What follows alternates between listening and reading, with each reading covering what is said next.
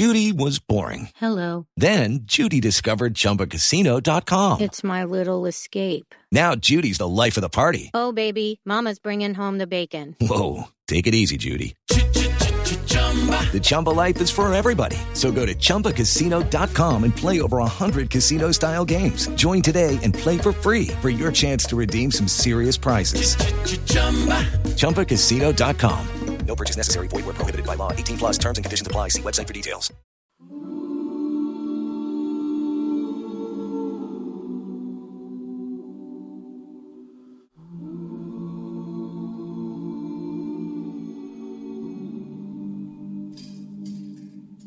Welcome to Screen Talk. I'm Eric Cohn, the Deputy Editor and Chief Film Critic for IndieWire, and I'm here with my friendly sparring partner, Ann Thompson from Thompson and Hollywood. And I'm not totally sure, but I think the Oscars happened last weekend, and we're all in one piece, and the world is still spinning as usual. It's a little surreal. You were my handsome date. I had a wonderful time. We went to the Oscars together, so it was a real thing, and there's photographic evidence of it. And yeah, it was great. We had a busy weekend going to various events and then going to the Spirit Awards and then going to the Oscars themselves. And I have to say, what was really interesting to me about going this time after attending the ceremony for the first time last year was the extent to which a lot of it felt familiar. You kind of get a sense for what the red carpet is like and what it's like to be in there. And then you're just sort of watching the show. And then that sort of extended to the show itself. I mean, in spite of the fact that, people said this was a really close race and we weren't totally sure where a lot of things were going to go, by the end of the night, a lot of it seemed like it was less surprising than expected, wouldn't you say? I know what you mean. I mean, one of the things that was making me crazy was that I was sitting there and a little voice in my head would tell me what the winner was in some of these categories where I didn't know enough to pick the right winner ahead of time. I did bad. I have years where I don't do well on my Oscar pool. Sometimes I'm on it. Sometimes I'm really good and I'm very calculating and unemotional and I can figure it out from the signs. But and to be clear, what was your score? What was your score this time?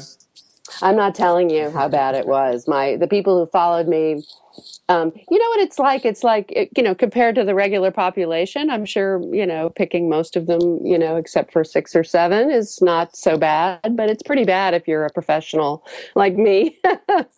So I was upset. But the thing is, it just, Birdman really was the one that the Academy loved, and it became very obvious that they identified with it. They felt, they understood it. And the acting branch, which is so big and so massive and dominates, really did call the shots on that one. And the other thing is, it just seemed like the way in which there was a certain enthusiasm for this movie matched the kind of enthusiasm in award season that drives a movie towards Best Picture. That there was something polished and energizing about this movie, whereas Boyhood was just not a movie that excited people in the same sort of immediate way, in spite of the fact that it doesn't have the crafts. It doesn't have the bells and whistles. Even if we recognize what a stunt it was, how brave Linklater was, in the end, with a little tiny indie, and it was the first one ever pushed by IFC, it ended up being the movie that got won, Patricia Arquette. And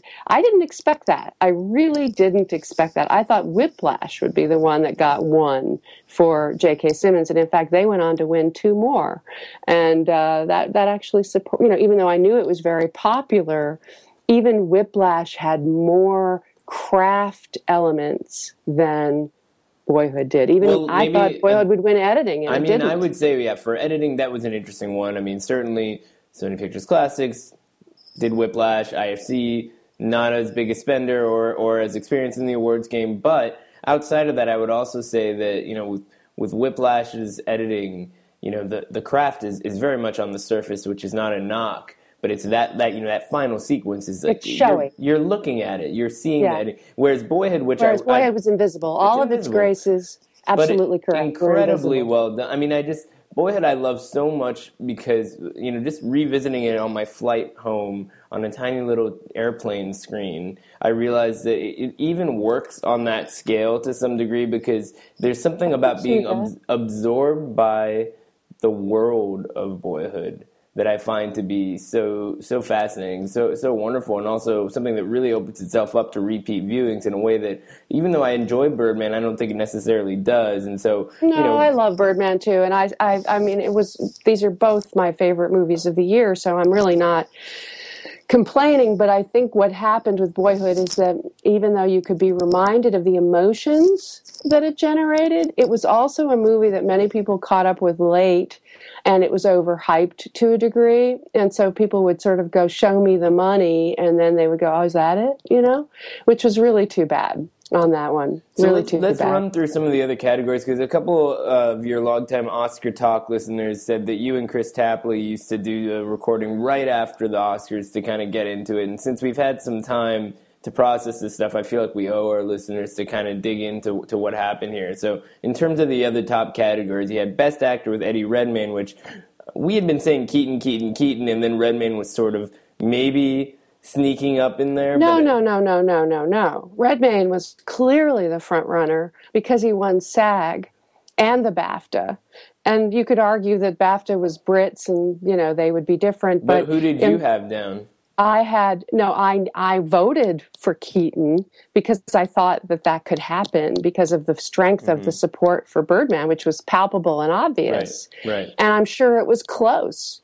But if, the statistics show that in the last 10 years, the person who's won SAG wins the Oscar. This is what I recognized going in was that I was picking against the tea leaves in many categories. I was just insisting on going another way, which is you do that at your peril. And also to, kind of push your own agenda on some level. I mean, look, if it could have happened. Yeah, it could have happened. But here's the thing.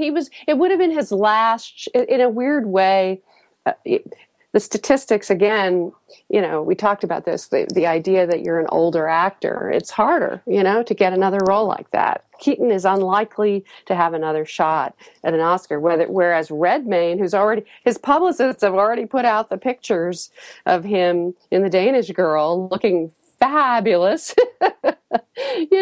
fabulous, yet another possibility for him to be in Oscar contention next year. Sure. I mean, and he's a young guy, so that's going to be something we're probably going to hear about. No, we're going to see her. We're going to be hearing from Redmayne for a long time. Yeah. But what he did was what Marion Cotillard did the year that she won for La Vie en Rose, playing Edith Piaf. He worked the room. He introduced himself in some ways to the Hollywood community, and he went to all those events and all those people tell you, that they love those one-on-one events where they can actually get to meet these people and be charmed by them, and he charmed everybody. Well, and that's why he won. I thought Keaton had plenty of charm, but maybe Keaton's charm was more familiar to people on some level, and perhaps that didn't bottom line, he's probably still perceived as a comedian on some level. I have to say the saddest moment the drama of the twisted degree of difficulty, they just fall for it every time. The saddest moment of the night for me was not Boyhood losing, even though I wanted to, because that felt kind of inevitable, and also just the fact that it was part of that conversation was, on a certain level, just a victory in and of itself. It was when Iñárritu won for the third time and gave Keaton a tiny moment at the microphone. That was lovely. But it also felt sort of like he didn't know what to say at that point. He had already given his speeches. He didn't have any speeches left. Exactly.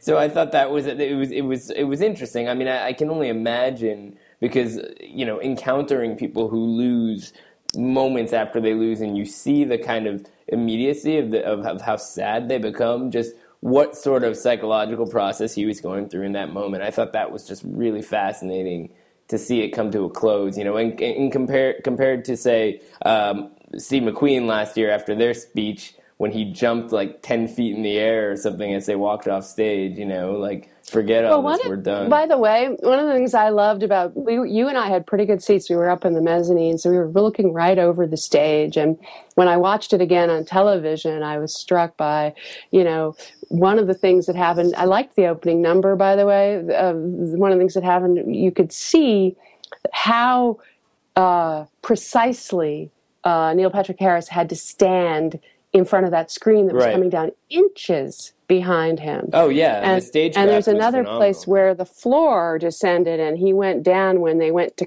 clips, and then he came back up again. There's sections where they're showing you pre-video, like when he's in his skivvies. Most of that has been shot before he's standing on the side of the stage and then comes back on for the live portion. Right. And we could see all of that. That was fun. Right. No, I mean, when you're in the room, they dim these big screens that carry the live telecast for certain things. Also during the other musical numbers, I mean, I went back and I watched certain things, and it was really interesting to compare how they played on TV versus in the room. You know, that terrific performance by Common of Glory, you know, just a minute or two before they actually won the Oscar for original song, I thought was so great because, you know, we could see the scale of that thing. And the chorus in the house live made an enormous difference. It just sent the little hairs up on your neck. Really incredible. And Everything Is Awesome was sort of the other end of the spectrum. It was just like... That looked really bad from where we were sitting. It looked pretty bad on television, too. I mean, but it was just sort of like Batman was jumping up and down the center there for a good minute or so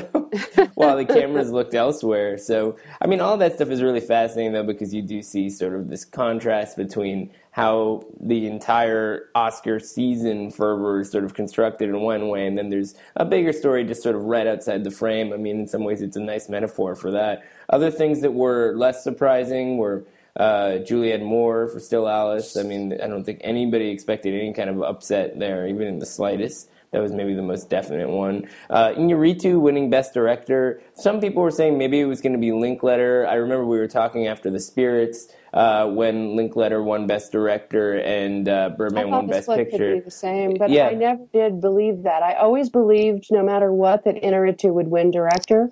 I just knew that. I was right. But I was wrong that it was going to split with Boyhood for Picture. What happens is that after you see what happens, you see how wrong you were and why it went the other way, but you can't necessarily see it ahead of time. But what I will say to you, Eric, is that we should have done this right after, because now that it's Friday, the entire world does not give a shit about this. It is done. It is over. It is dead. It is as dormant and old as it could possibly be. And it's like me in my own life, I've like erased it all. It's like I don't care anymore. It's gone. It's ephemeral. It is disappeared. And I know better because I've been doing this for so many years that you can't sustain it after a day or two. I was reading the Entertainment Weekly where they had all the reporting behind the scenes, and I was sort of curious about that, little details that I might have missed, that they were able to catch behind, backstage or whatever. But honestly, it's so interesting how quickly it all disappears after all that effort and energy. I think that's by design in a lot of ways. I mean, when you leave the Oscars, after that ceremony, and it's dark outside, and there's just sort of random people milling about here and there. This year it was raining. It really just kind of feels like, okay, thanks for coming. It's just sort of, it moves along, and in 6 months or less, we're going to be talking about the next one. Yeah, the parties are fun. I mean, I wrote a piece about going to hang out with the Boyhood people afterwards, and I went to the Sunset Marquee, which was where they had a viewing party for IFC, and it was interesting to hear all these people who were sort of disinterested in going to the parties because it's only really fun if you have something to celebrate or you want to be around the people who won. Which they obviously didn't. But then later on at that Fox Searchlight party, it was interesting to see Iñárritu being just mobbed by hundreds of people who wanted a photo with him and his Oscar. It's true. It happens every year. One thing that I got to do was go to the Governor's Ball, and one of the places to hang at the Governor's Ball, after you pass these incredibly ornate tables of chocolate and piled seafood and all the stuff that they do. I mean, it's an amazing, the salmon in the shape of an Oscar, the Wolfgang Puck stuff. But in the corner, there's a place where they engrave the winners' Oscars, and they all have to go there and get that done. And later in the evening, it was Iñárritu going in there, and I was standing right next to him, and he was dripping with sweat and obviously just exhausted, even at that moment, having gone through all the gauntlet of the press and everything. And he took a breather before he went off again into the night to go to the party that we ended up the night at. And the other thing that was fun was that Ryan Lattanzio was going to the Oscars for the second time. He had been on the red carpet last year in the pen with the press.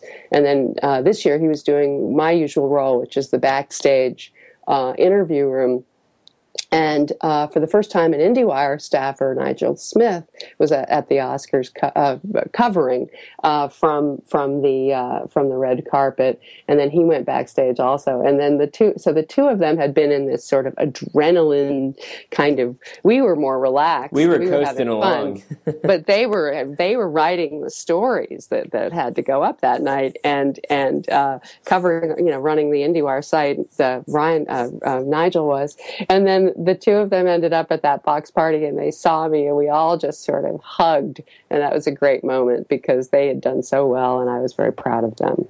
Well, I have to say, I mean, everything went off without a hitch in that respect. I mean, I'm really happy to see that we can process awards season the same way anybody else can. And I would disagree with you, Anne, I mean, that nobody gives a shit, because the truth is, there's so much to pick apart about what happened at the Oscars, but more than that, it was a pretty good representation of the kind of spectrum of movies that were released last year. And what I think is really interesting about it is that... You mean the best movies that were released last year, and the best independent movies that were released last year, because there was really only one big studio movie in contention. Yeah, it was a pretty good overview of the year in quality. That's not to say that all my favorite movies were in there, but to see Ida win, to see Patricia Arquette with that amazing speech, I mean, there was a pretty good representation of the things that we got excited about. I was even happy to see Interstellar win some visual effects awards. I know some people weren't totally sure that one was going to happen. I mean, Grand Budapest Hotel did really well. I love Grand Budapest Hotel. I'm not going to start... 4 Oscars. I'm not going to stop talking about that movie anytime soon, or for that matter, am I going to stop talking about Boyhood? To see Laura Poitras win, I mean, that was a great one. If we're still doing this podcast next year, we should do it right away. Okay, that's a promise for now, but... we'll see how the night goes. So what have you been doing? You went back home?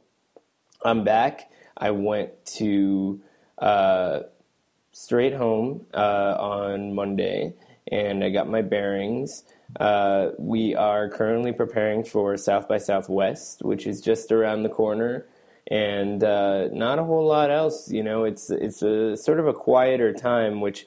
Frankly, I welcome this right now, because it's a good time to kind of catch up and figure out what just happened, because once South by's here, we're right around the corner from Cannes, which means that we're kind of barreling straight through into the summer, and by the end of the summer, it's award season again. So it's closer than any of us ever can prepare ourselves to realize, but... in some ways that's actually exciting. I mean, there's a lot of stuff to look forward to. I mean, don't you think, we're already sort of singling out some titles for the year that look very promising, whether or not they're award season contenders. That's a harder thing to say, but some of them were introduced at Sundance, obviously. So you have things like Me and Earl and the Dying Girl, which may or may not be Oscar fodder, in my humble opinion. Probably not, no. And then Brooklyn, which is possible. But there's also something like Todd Haynes' Carol, which will finally get shown. That's been in production for a while. It sounds long delayed. And then there's the Tarantino, The Hateful Eight, which I cannot wait to see. There's Inarritu's current production of The Revenant, which could be maybe an action film, but it could rise to another level, like Tarantino sometimes does. Yeah, and there's even another Richard Linklater movie. That's what I'm talking about, which he's doing for Annapurna, which is supposedly going to arrive on the fall circuit. So there's all kinds of stuff to look forward to, in that respect.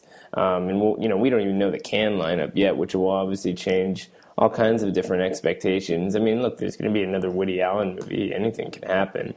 But there's also, as we mentioned, The Danish Girl, and there's Southpaw, which is Jake Gyllenhaal transforming himself in a sort of Robert De Niro kind of fighting movie kind of way, which we'll see. And there's 45 Years, which was debuted at Berlin, which I cannot wait to see. Yeah, I love that. Director of Weekend. You know, what the industry types might call a smaller movie, but it's some really remarkable performances, and Charlotte Rampling in particular I think is really outstanding. Thomas Vinterberg's Far from the Maddening Crowd, a Victorian drama of sorts, is, you know, something you might expect to see at Cannes. It's got Carey Mulligan in it and Matthias Schoenaerts, and just, you know, his last movie, The Hunt, I thought was quite strong. And so that has potential. Then there's as well. David O. Russell's Joy and Steven Spielberg's St. James Place, Exactly, which could enter the conversation. I don't know about Steve Jobs, the Danny Boyle movie, the controversial, you know, subject of many hacked emails.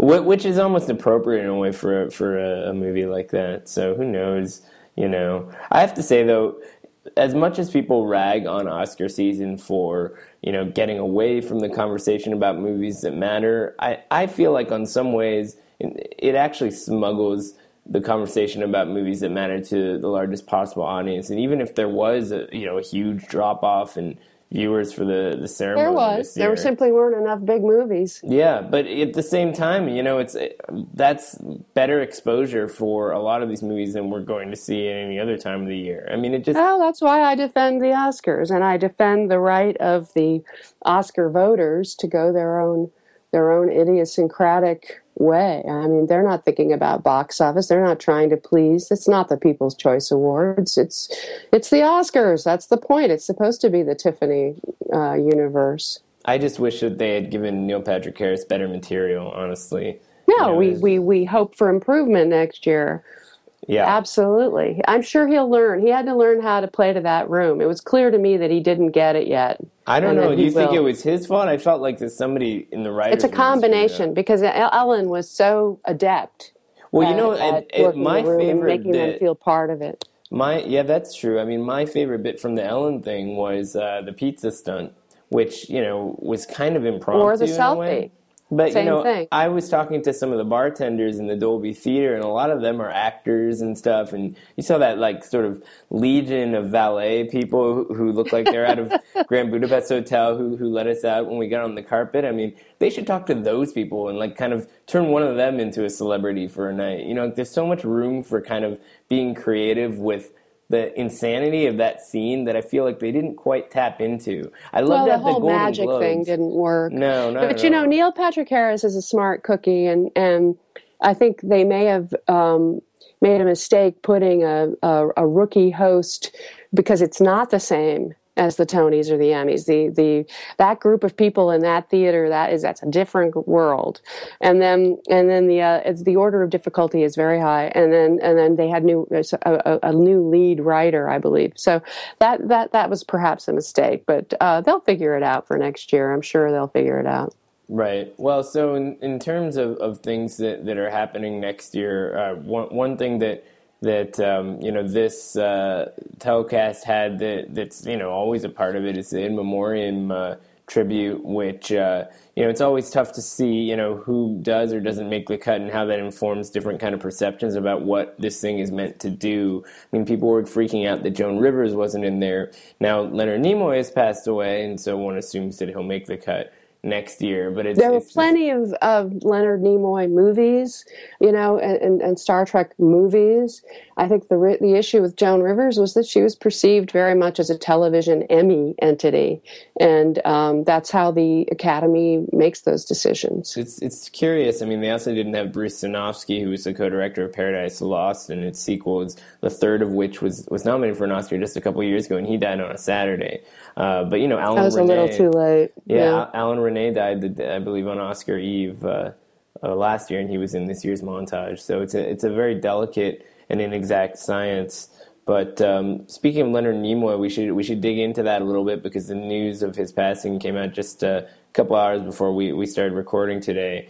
And you identify as a Trekkie, so What does this moment I think, mean like to you? many baby boomers, I basically, watched that show when it first came out, and as a kid, and but then it wasn't a hit. People don't remember that. It really wasn't, and it only lasted for 3 seasons, and yet it lived on in syndication, and that's why so many people over many, many years watched those characters, loved those characters, could reference so many of the specific episodes, know what a tribble is, know what the Vulcan salute is, know that he says live long and prosper. And even to this day on his Twitter account, he would sign off with that LLAP, Right. and so that's this is iconic cultural stuff, and he will never, he really lived in the culture and will never be forgotten. He was an icon, but let me ask you this: do you think of him as an actor? I do. I think he created that character, and I think he inhabited it for a long time. Came back in the movies. He directed 2 of the movies, Right. not the best ones. He came back in the J.J. Abrams movies as Spock Prime. And, I think he had to come to terms with the fact that this one character would dominate his whole career, and it just was one of those things that was meant to be. It's interesting. It's almost like a Birdman type of situation in some level, except that unlike Michael Keaton's character in that movie, I mean, he really did embrace that legacy. And, people tend to forget that Star Trek wasn't an overnight hit, that these people really were kind of, they became sort of cult figures, and then the show's popularity grew with time. And so in some ways, it's one of those situations where somebody discovers that they can do one thing really well, and they just continue to kind of develop it. And so what I would say is, based on my own viewing and readings of the Star Trek world, is that he's the best character in that world, and to some degree it's because you see the continuing degree of commitment that he brought to this role, and it grew richer with time. And he was still acting well in that J.J. Abrams Star Trek movie. Yeah, he was fine. I mean, he knew what he had to do. I mean, I think what's great about Star Trek is that it was the dynamic between Captain Kirk and Spock that it was a kind of a bromantic thing, but it was the volatile, cocky, masculine, captain, the alpha male, who would go off and the womanizer, the lover, and then the guy who would do these brash, incredibly brave, make these decisions, and then take risks on behalf of the Enterprise and the crew. And then you had the logical, the Spock, the ballast, and those 2 things, who still had to fight with his own human nature. Those 2 things made it work, and that's what made it interesting. I will say also on a personal note, I would not say that I'm a diehard Trekkie. I've always had a lot of respect for the show. But one thing that I remember recognizing Spock as a kid, being aware of the character, was that he was sort of like a Jewish hero, which you didn't really see in a lot of pop culture. Not that, this alien character was supposed to be Jewish, but he was also a mixed race hero. He was an outsider hero. But more specifically, the live long and prosper gesture, the split fingers thing, was actually something that Nimoy drew from his synagogue, because it's what the Kohanes, a member of a certain Jewish tribe, do as a gesture in synagogue. It's something that goes back thousands of years. So when I was growing up, I would go on the high holidays with my family, and there was this part of the ceremony where the Kohanes would go to the front of the synagogue and recite this prayer, and they would cover their faces and hold their hands up and do the live long and prosper gesture. Now, we weren't supposed to look directly at them, because the tradition was that they were channeling the Spirit of God, and, as anybody who's seen the end of Raiders of the Lost Ark knows, if you see that face, terrible things can happen. But I peeked. I didn't really care, and saw that. And then, seeing that reflected in what, Spock's character was doing, it felt like, okay, this isn't a totally insular world. Like, there is some sort of through line between the experiences I'm having around me and, what the pop culture is sort of processing and so forth. So that's sort of my starting point for relating to that character. But it is interesting, there's still, William Shatner's still around, George Takei seems like he's never been better. He's sort of this heroic. He was figure. announcing SNL 40. Yeah, and there's a solid documentary about Takei to be Takei, which came out recently and is worth checking out if you're interested what in the that. What the new J.J. Abrams Star Trek will be. They struggle with each one because they did such a good job with the first one. They really understood all the characters and who they are and what their dynamics should be, and they really cast them well. Zachary Quinto as Spock is perfectly cast, and we will see whether it continues to live long and prosper. I'm sure it will. So, what's your pick for this week, Eric? Yeah, let's move beyond Star Trek talk because we could debate that indefinitely. I would say, well, there's a couple of interesting movies opening this week. There's a documentary called My Life According to Nicholas Winding Refn, which is directed by Refn's wife, about being behind the scenes of Only God Forgives and just what a dud that wound up being. It's a very slight movie in terms of the caliber of filmmaking, but it's a very interesting sort of addendum to that story and how that movie went awry in the wake of Refn becoming such a superstar with the success of Drive, and just really interesting to see in the later scenes how he processes the failure of the movie. Whether or not he was collaborating with his wife to capture certain moments or not, it still ends up feeling like a very exposed portrait of what it's like to kind of be chewed up by the system, so to speak. Yeah, no, I'd like to see that. It's very interesting. The documentary that I really admire that opens this weekend, I highly recommend, is The Hunting Ground, another sort of expose of rape. Again, I mean, Kirby Dick, the director, and the producer Amy Ziering have been collaborating. They did The Invisible War, which is nominated for the Oscar, investigating rape in the military, sexual assault, and now it's campus rape. And after that movie came out, these women around the country reached out to them and said, "Tell our story. Tell people what's really going on these campuses." And as they looked into it, rather shockingly, they figured out that institutional secrecy and the need to recruit people in an almost business way was preventing these colleges and universities from protecting their own students. And parents need to know what's I have to say, on. my feeling about this movie is actually feels similar to Manohla Dargis, who called it this remarkable work of activism. It's more flawed as a movie in some ways. I mean, it just, to some degree, it's not a movie that you can get excited about in terms of the kind of caliber of the filmmaking. I mean, does it get its point across? Does it get its activism? I think they have a mission, which is a social action mission. Oh, I mean, there's no question about it. It ends with the URL. Mission. To the website. That's all they're thinking about. They're thinking about how to get. But there is art. There is the way the movie opens, where you're celebrating all these people's kids getting into college. We've all been. Any of us, whether we're the student or the parent, has been through this process of. It's just the joy of getting that acceptance and letter. Then the dark side of all that setting in. I mean, I thought that to some degree, The Invisible War, his previous movie, was a little bit more focused in terms of the conveying the rage of its subjects, in that case rape in the military.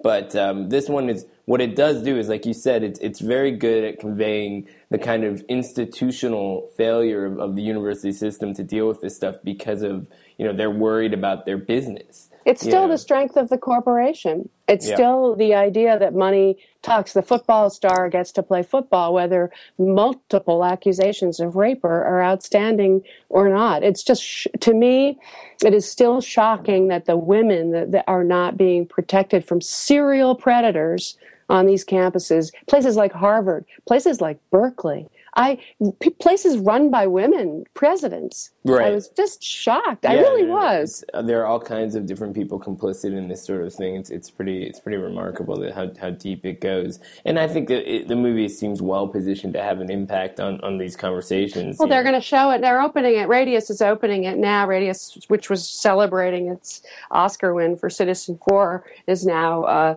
releasing this, and then it will show on CNN. So I am assuming it will reach many people. Right. And the great thing about it is that at the end of the movie, they're really, you see that there are activists who are actually standing up and putting a human face. That's what they did in both films, is put a human face on this issue that you just read about in the paper. It doesn't have the same impact. Right, absolutely. Now, and speaking of young people, there's another kind of interesting arrival this week, which is the real Jack O'Connell performance worth talking about. Not Angelina Jolie's movie released last fall, Unbroken, but 71, which is the first feature from Yann Demange, and it's just a really... British filmmaker, very incredible war drama, just very well produced, incredible scale, very intense action scenes, and he's just phenomenal. And I mean, the way it starts out is sort of this lone trooper getting cut off from the rest of his battalion. Belfast. Northern Ireland. That's right. Yeah. He's a British During trooper in Northern Ireland, and sort of getting into the wrong side of town. It kind of turns into more of like a Western showdown in the last act, which I thought was a really interesting turn. But yeah, it's a first feature. It's this guy has chops, and what I found fascinating. I love the movie too. I absolutely admire him. And O'Connell is amazing in it and very vulnerable. Very. What he's doing is he's giving you this immersive, experiential approach to this.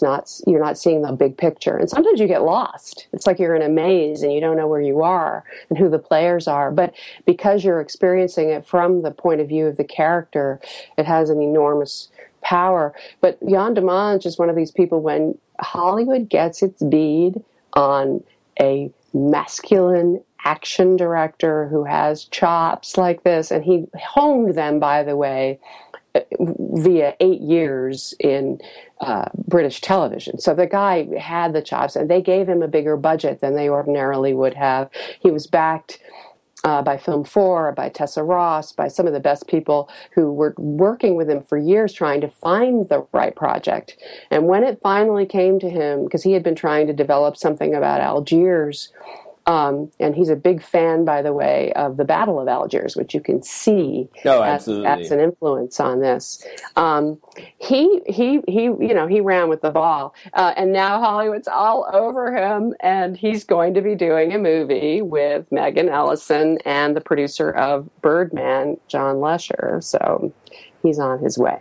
Yeah, exactly. It's like, what else is new? Somebody with a lot of talent working with Megan Ellison. I want to sound cynical about it, but it's great. The trick was to pick the right project that would be true to him, that wouldn't be, him just selling out. Oh, for sure. I think he may have found I mean, this is not a guy you want to see jumping on a superhero movie, even if he might do a good job with it. So in some ways, it's actually kind of inspiring to see somebody make that kind of decision. So, well, who knows? Maybe we'll be talking about him more later this year when award season heats up. I highly doubt it'll be done in time. Who knows? Anything's possible. We've got another week where we get further and further from Oscar season and plenty more to discuss. I can't wait to not even make a reference to the Oscars next week. It's going to be next level. We are going to be able to continue this Screen Talk discussion without having to talk about Oscars, and I look forward to it, Eric. In fact, you're going to be... But the calendar continues. You're going to South by. Ryan Latanzio from TOH is going to go, because I think of South by as a very young person's festival, actually. And then I will be back on the front lines in Cannes in May with you, and we will share some hideously constricted housing. But we're lucky to be there, as always. Yeah, exactly. It's all relative. Okay, till next weekend. Bye.